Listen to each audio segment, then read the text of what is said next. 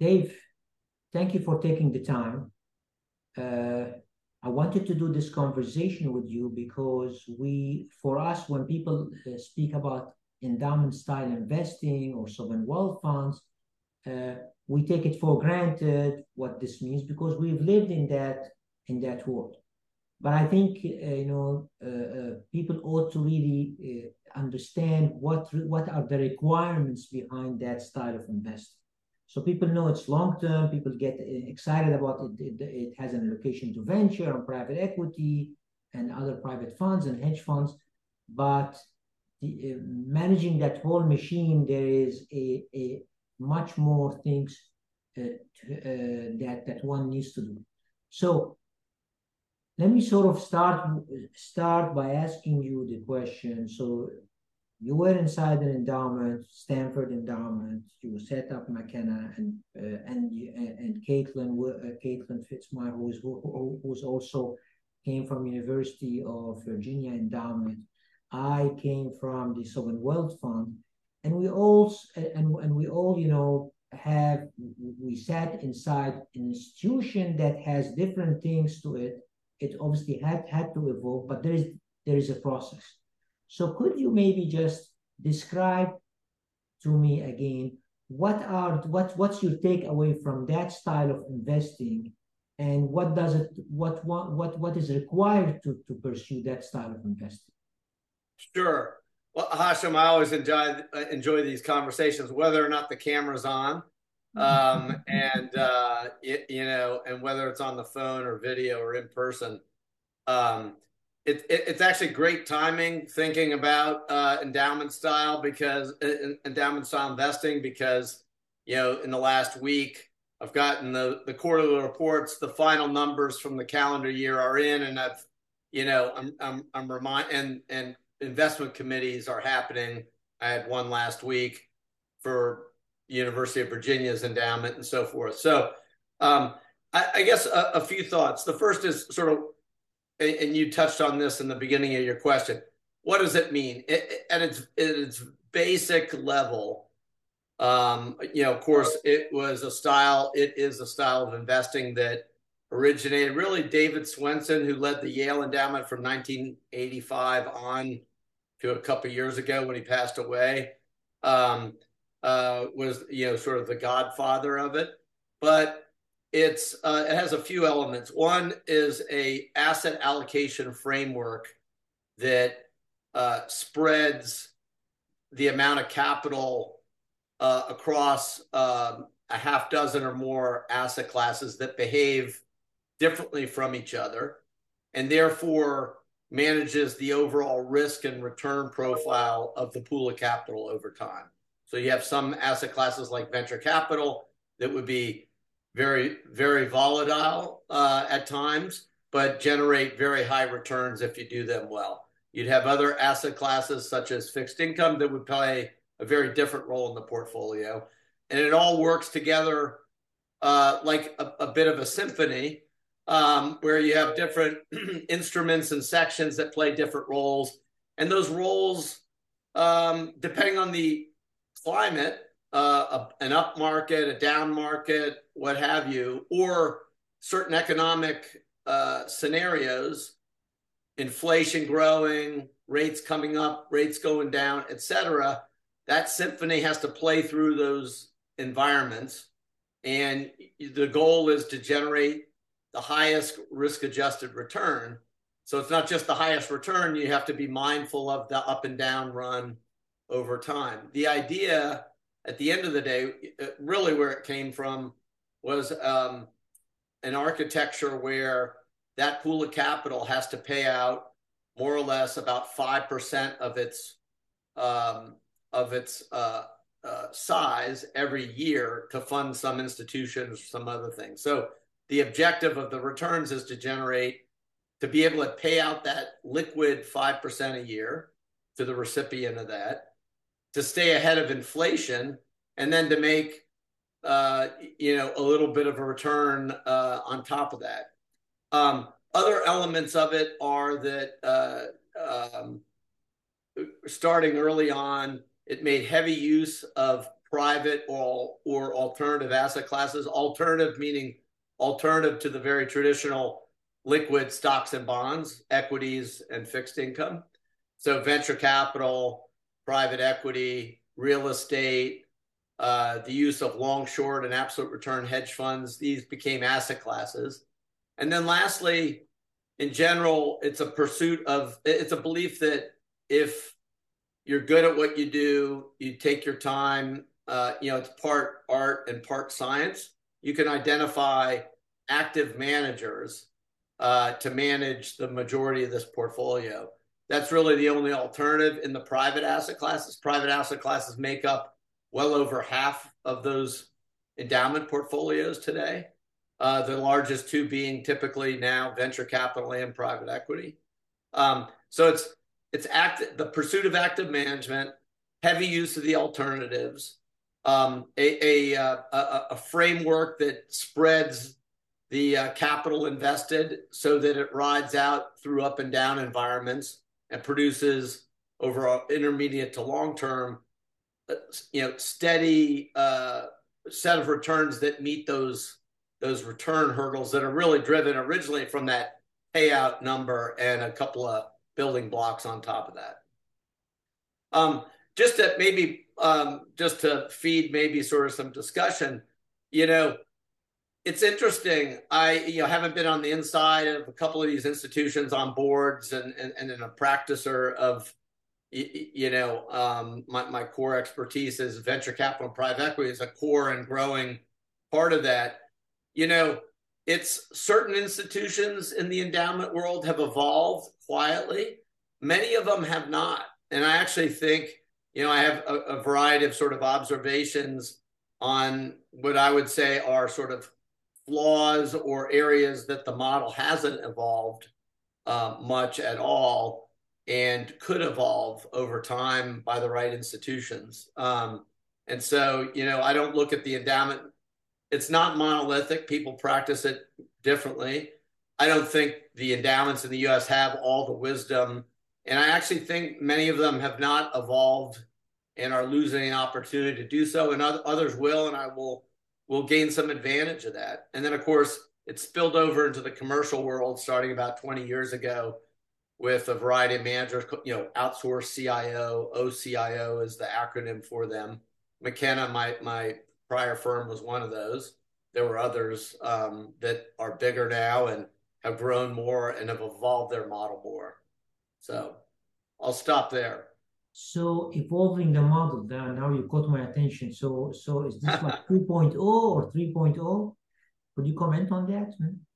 Yeah, my observation would be, and part of this is structural and the way they're run, but I would say the criticisms or flaws of its application are that if you take a step back, these pools essentially are 100% illiquid in their structure to the recipient of the capital.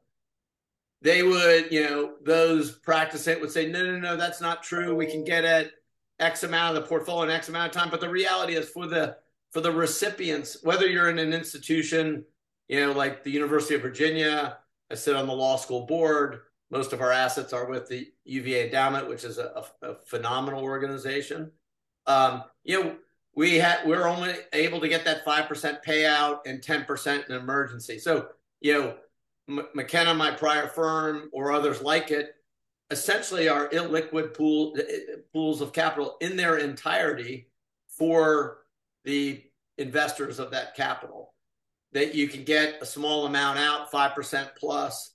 There are redemption features that behave like a largely fully illiquid pool of capital. And yet the returns, so if you judge it based on that, the returns in many cases are appallingly low. I was looking at one set of returns over every time series, 3, 5, 10, 15 since inception. We're generating net returns of 6.5 to low 7s. That's not acceptable for a fully illiquid portfolio because, as we know, we can go and create a similar fully illiquid pool of capital and get very high returns, 2 to 3 times that number, 4 times that number if it's purely privates. right? And there are ways of building an endowment to have full liquidity for more than half.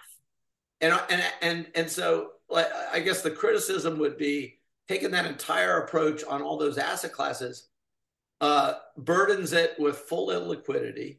It burdens it with significant fees and carry because of active management. And so my view is where it needs to evolve is a more intelligent assessment of where can I use ETFs? Where is active management not worth the effort and the fees involved and the illiquidity?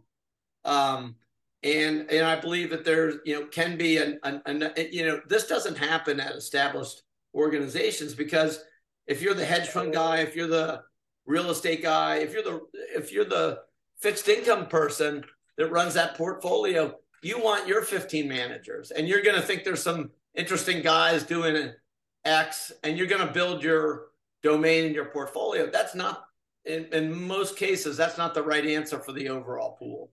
If you're the public equity, I looked at a set of returns yesterday also, a third of the portfolio was in public equity, and it trailed on every time series significantly the benchmark index, and you could own that benchmark index for 3 basis points. You can own the 75-25 or the 60-40 for 3 basis points and have it fully liquid. So my criticism of the model applied in some places are like institutionally, they're not going to do that. They're not, the head person or the board's just not going to say, look, we actually don't need these 6 managing directors because, enough's enough after 15 years of negative alpha. We should just own the, MSCI ACWI index, or we should have a third of it anchored by an ETF, a 75-25 ETF. So that would be my sort of high level criticism of the practice of the endowment model that hasn't changed much, and in my view, should change. So my take on that is that I mean, you said at the beginning that the endowment is supposed to earn a return higher than inflation, which is logical for it to preserve the purchasing power and grow that capital. And in the old days, I remember the one of the objective would be OECD inflation plus 3%. Right. And when that was set, it was coming off a high inflation number. Now, in what we've experienced over the past 20 years, up to 2022, inflation was 2%. So 2% plus 3% were an easy walk. But the way I would probably approach what you're saying is I would probably say, you know what, I'm going to charge you an illiquidity premium. So in other words, like if you want to do private equity, 500 over public equity. And I'm going to also get you to focus on an absolute return number.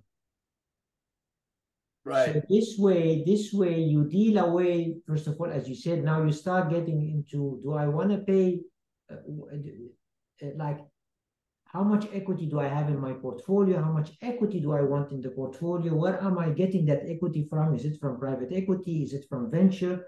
Where am I getting the biggest alpha in? Is it in private equity? Is it in venture, public equity? I'm not getting any of that. Why do I need it?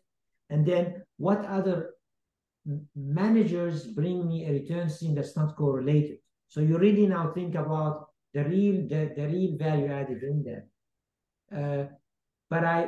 But I guess, from what you described and what I'm saying, it's totally disrupting that old regime where, you have different departments, different silos, and you have a whole industry catering to each one of them. Yeah, correct. Look, your first comment's spot on, but, I would say you can think about it in a very simplistic way. If your entire pool is effectively illiquid, then the entire pool should be delivering an illiquidity premium that's quite substantial, right? Like, the pool could be just venture, or it could be the entire endowment pool. But if the illiquidity profile to the recipient is the exact same or very close, right? You would say that a 6.5% return just doesn't cut it. It should be 10 or 12%, right? Versus like if that venture capital illiquid pool is generating a 23% return, you'd say, yeah, that does the trick, right? That there's a margin of safety that's delivering value for that illiquidity. The reality is the high returning private asset classes, once they hit maturity, more or less have a payout that can be mid-single digits to double digits over the long haul. That's no different than that endowment payout. And yet, some of those private equity might get you sort of net low to mid-teens, and venture would get you net 20 plus. It's paying you for that illiquidity with a payout that's not significantly different than, the payout that you'd require from the overall pool. So I guess the observation is the entire pool, if it behaves in an illiquid fashion, isn't delivering on the appropriate illiquidity premium. Okay, and so now we know one thing which you highlighted is the fact that they are so they produce the 5%, and then 90% is illiquid in one shape or another. Now, does that worry you if these guys have to somehow need to do a shift, or to come up with the money for one reason or another? Say that again.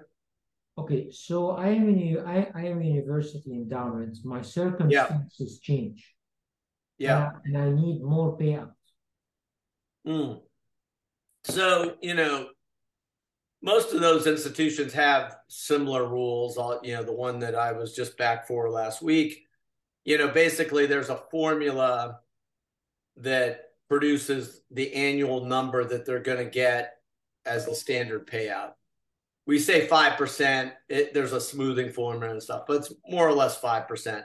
Some of these institutions also charge little taxes on those payouts, right? But in any event, it's around 5%.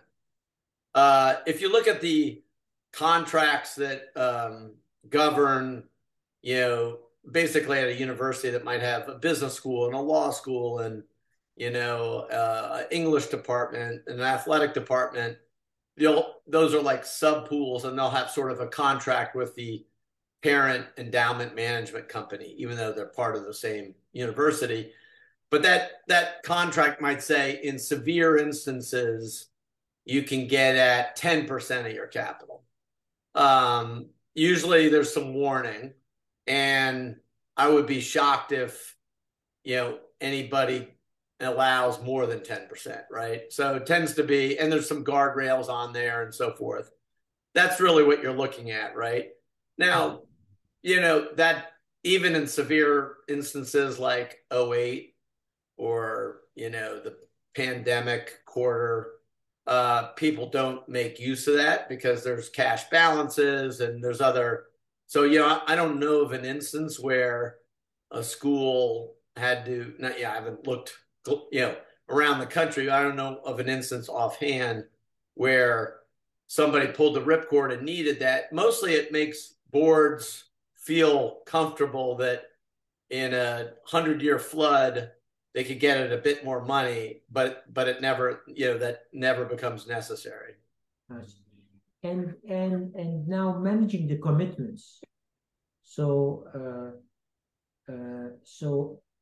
they need to make an annual payout of 5%, and then they have also money that's going to be called by the managers during the year. Right.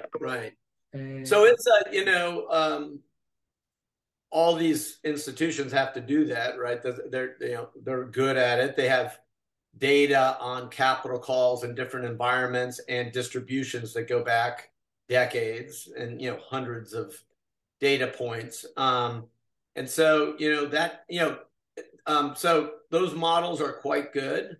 They occasionally get stretched, right? If you looked at 08, 09 and those years, or more recently, they get stretched because we go through these boom and bust periods where typically in a run up, the high returning and most illiquid asset classes are doing extremely well. So take the last 5 years, 8 years, just take one of those. Venture capital did extremely well. Everybody wants more venture.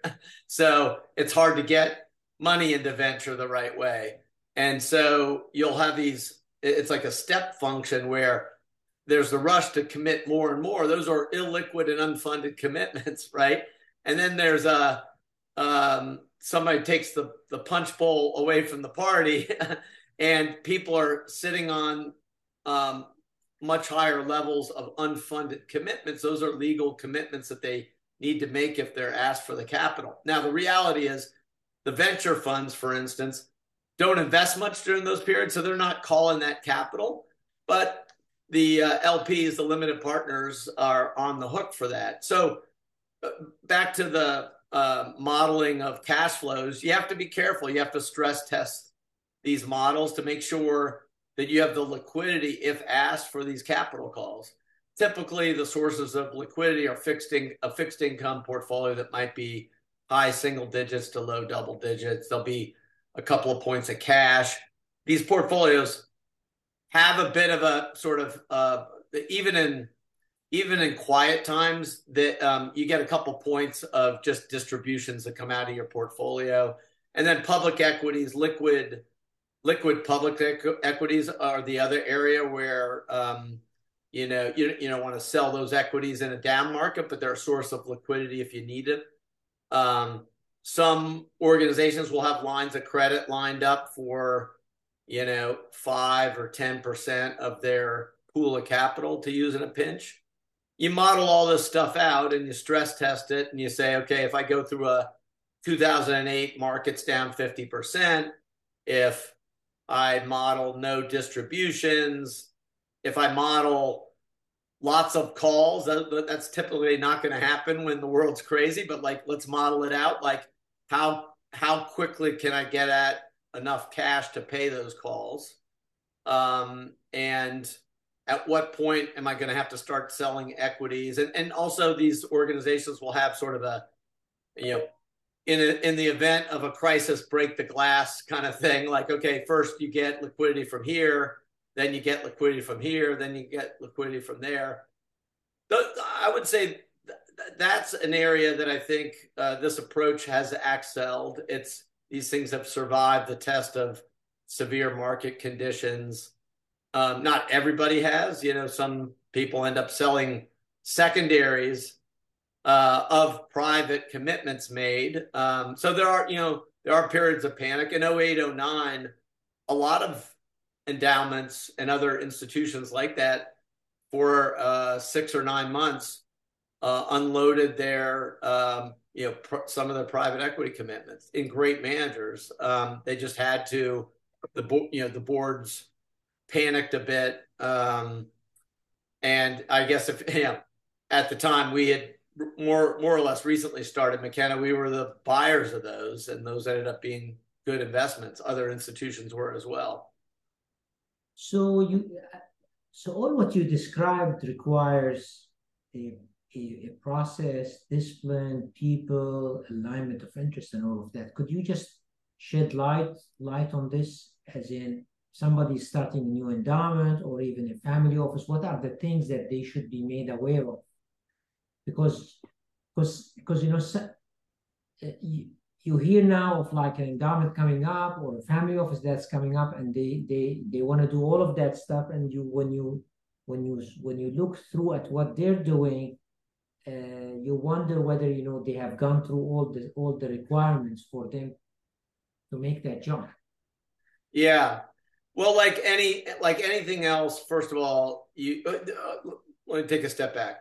The beauty is you don't need a lot of people. Some of the best, take Yale for many years, ran with one, brilliant head person and a very small number of,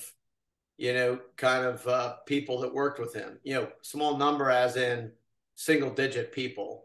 More and more the systems available, the use of advisors and services that'll help you do your job are are available and quite cheap, right? So you don't need a lot of people. But what I'd say is you need people that know what they're doing.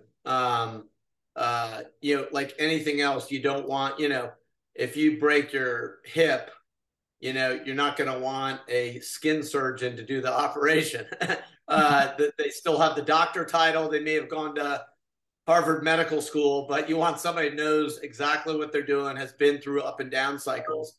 Another one, just on the up and down cycles, I was just commenting to somebody yesterday on this. Time moves on and we sort of live in our little bubbles. But take today, like basically you need a 40-year-old person or older to have seen the 2008 crisis, right? Like there's a whole generation or two of younger professionals that they've known nothing but an more or less up to the right set of markets and rates coming down, right? And, if you look at significant inflation, you got to go way back. You need somebody with a lot of gray hair or no hair to have seen those markets. Not that many people saw the late 90s, 2000, and the 2000 to 2004 market in addition to 2008, right? And so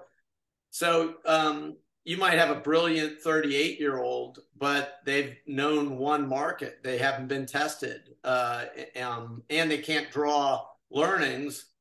I saw, I can't remember this quote. It was a great little quote, but it's basically like to draw wisdom, you need to have been through tough times. So you need a crisis environment and you need to have burnt your hands on some stuff or seen others around you. So back to the staffing point, you need somebody who knows what they're doing. You don't need a lot of people. You ideally need somebody who has been through, I would say, more than one crisis, or certainly seen more environments than what we've had over the last 15 years. And then, there's other things that are helpful, a governance framework, a set of basic policies that can't be too constraining, but do have some constraints. Basic things like, a cap where you can't make too big of a bet without a check and balance system, right? You can't commit 15% of the pool to one thing without a significant check and balance system. Typically, those might be like 2% of the pool to a manager or an investment, things like that. So you need some governance in there. You need some oversight, whether it's from a board or another, like the principal of the capital and so forth. Those are some of the basics that I think serve a purpose in all organizations.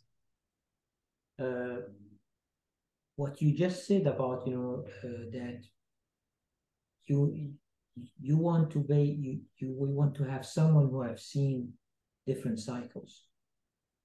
Throughout my career, I found my best learning was through interacting with people who either have seen different cycles or have gone through studies to think through what could happen. And it's almost like became a mentorship. So if I was, building a family office now for myself, or I'm building an endowment, the first thing probably I would require is to really have people who have experience, be in one shape or form, have a say in what's going on. Because this way, the younger ones can get to build, but then they would run the idea by the guys who have seen different cycles. So it's almost like a perfect AI system. Somebody, Yeah. you go and check with somebody what would have happened if these things happen. Yeah, I think that's Versus exactly just dive right. in. Mm-hmm. Yeah. No, I think that's exactly right. I mean, what I like about it is, you know, back to the point that you don't need a lot of people. I actually think individuals who are both top-down thinkers, asset allocators, for lack of a better word, right? And bottoms up manager selectors, married in the same person, are, you know, probably the rarest, but actually the most valuable. Essentially, Dave Swenson was that, remarkably so. But if you look at Dave Swenson's, you know, the people that he trained, you know, the sort of Tiger Club, so to speak, some of those best investors came out of that. Like, and to the point that you don't need many. Paula Volent, who worked with David for years, then ran a small endowment, billion-ish plus Bowdoin College, more or less by herself with maybe an analyst or two. Her set of returns, if you look back over year in and year out for 15 plus years, were the best. They beat the bigger entities. And she, you know, so she basically had to do everything. She had to pick every manager in every asset class. She had to run the top down as well. She had a tough board, Stan Druckenmiller and others on there. So, like, if you, I guess the takeaway is, if you're a family office or an institution, it's possible to get it all in one or a small number of people. And in fact, uh, some of the best outcomes are that. It's hard to think of other businesses managing so much money where that's the case, right? You think of, you need an army of professionals and analysts and expensive systems and everything. It doesn't necessarily need to be the case. Sometimes smaller is better. Sometimes more concentrated portfolios are better. And they can be done with relatively limited resources, as long as those limited resources are really, really skilled. Yeah, and then you know you bring in AI. I find from my previous experience, you know, the big organizations, you end up having people not talking to each other. Like there's Yeah. so much knowledge that is spread around so much. The challenge is how to get them to speak to each other. And naturally, because it's so big and it's a different incentive, you don't have that benefit. Maybe that's probably, you know, like the version 3.0, or like I remember when we moved from ADIA to ADIP, that was 2.0, and trying to get everybody inside an investment committee and argue things out and what have you. Naturally, there's certain people whose voice was stronger, so they versus others who did not want to participate as much. And then when I went out to set up Liwa, I really wanted to, you know, small is better, and I wanted to break down that you know, your culture whereby there is somebody who comes in, you really digest all of this, and then you go and discuss it. And now with AI, if you think about it, man, that's like just as you were describing to me earlier on, how, you know, with AI you get now to be your productivity quadruples if you think about it.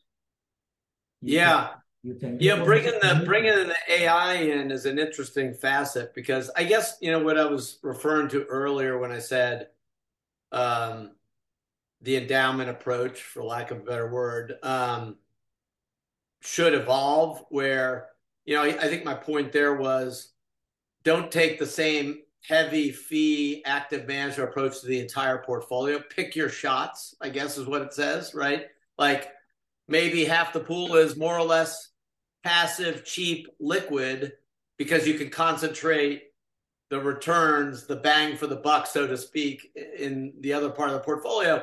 And that liquid have actually more than adequately, generates enough of a return to free up the ability to excel in the areas, the asset classes, the applications that matter. AI brings a similar facet in, right? If you don't have to write a quarterly report, or you have an AI module that can save you dozens of hours in different facets, frees you up for the time, the hours, the trips that really matter, where you can really move the needle. What's exciting is as the technology evolves, is where it can inject efficiency into these organizations and the people involved. And then to your point, you were saying earlier, it's up to those people to actually apply that extra time wisely in areas that are going to make the most difference in the outcome of their job, their role, the pool of capital that they're managing. Exciting. I am excited about the fact that there is volatility. So with volatility, active versus passive is going to differentiate itself. I'm excited about all of this AI. So there is no limitation. We can do so much stuff. It, in fact, it can retool me faster and bring in the young generation and get them up to speed much faster. Yeah. And I think somebody in the middle, they need to also kind of join that party. Dave, that was insightful. Thank you. Always great having a conversation with you, Hashim. All right. Thank you. All right.